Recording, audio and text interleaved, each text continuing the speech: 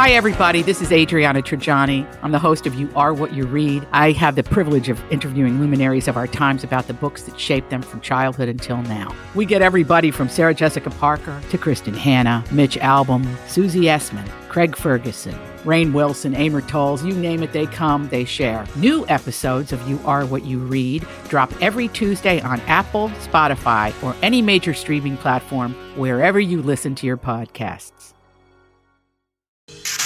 New information, please. This is a My Talk Dirt Alert update. A quick look at what's happening in entertainment. I'm gonna need everything, all the info you got. On My Talk. Come on, you guys, tell me all the dirt. Google has yet again postponed a full-term return to the office, announcing that its employees can continue to work remotely until next year.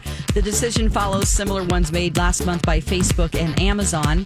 Google workers around the world will not be required to return to their offices until at least January 10th, 2022. The country touring world has suffered a huge loss with the death of Randy Baja Fletcher. He worked with Waylon Jennings, Brooks and Dunn, Randy Travis, ZZ Top, and Keith Urban. And it was during a concert for Keith Urban in Put-in Bay, Ohio, where he injured himself while setting up for the event and then passed away. He was actually honored in 2017 by the CMAs with an inaugural CMA Touring Lifetime Achievement Award in 2018, and he was named Production Manager of the Year.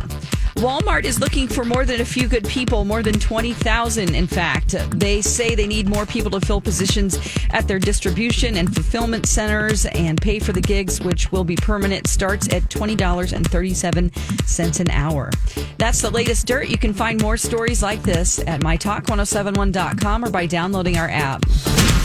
You learned so much cool stuff. Dirt Alert updates at the top of every hour. Plus, get extended Dirt Alerts at 8:20, 12:20, and 5:20.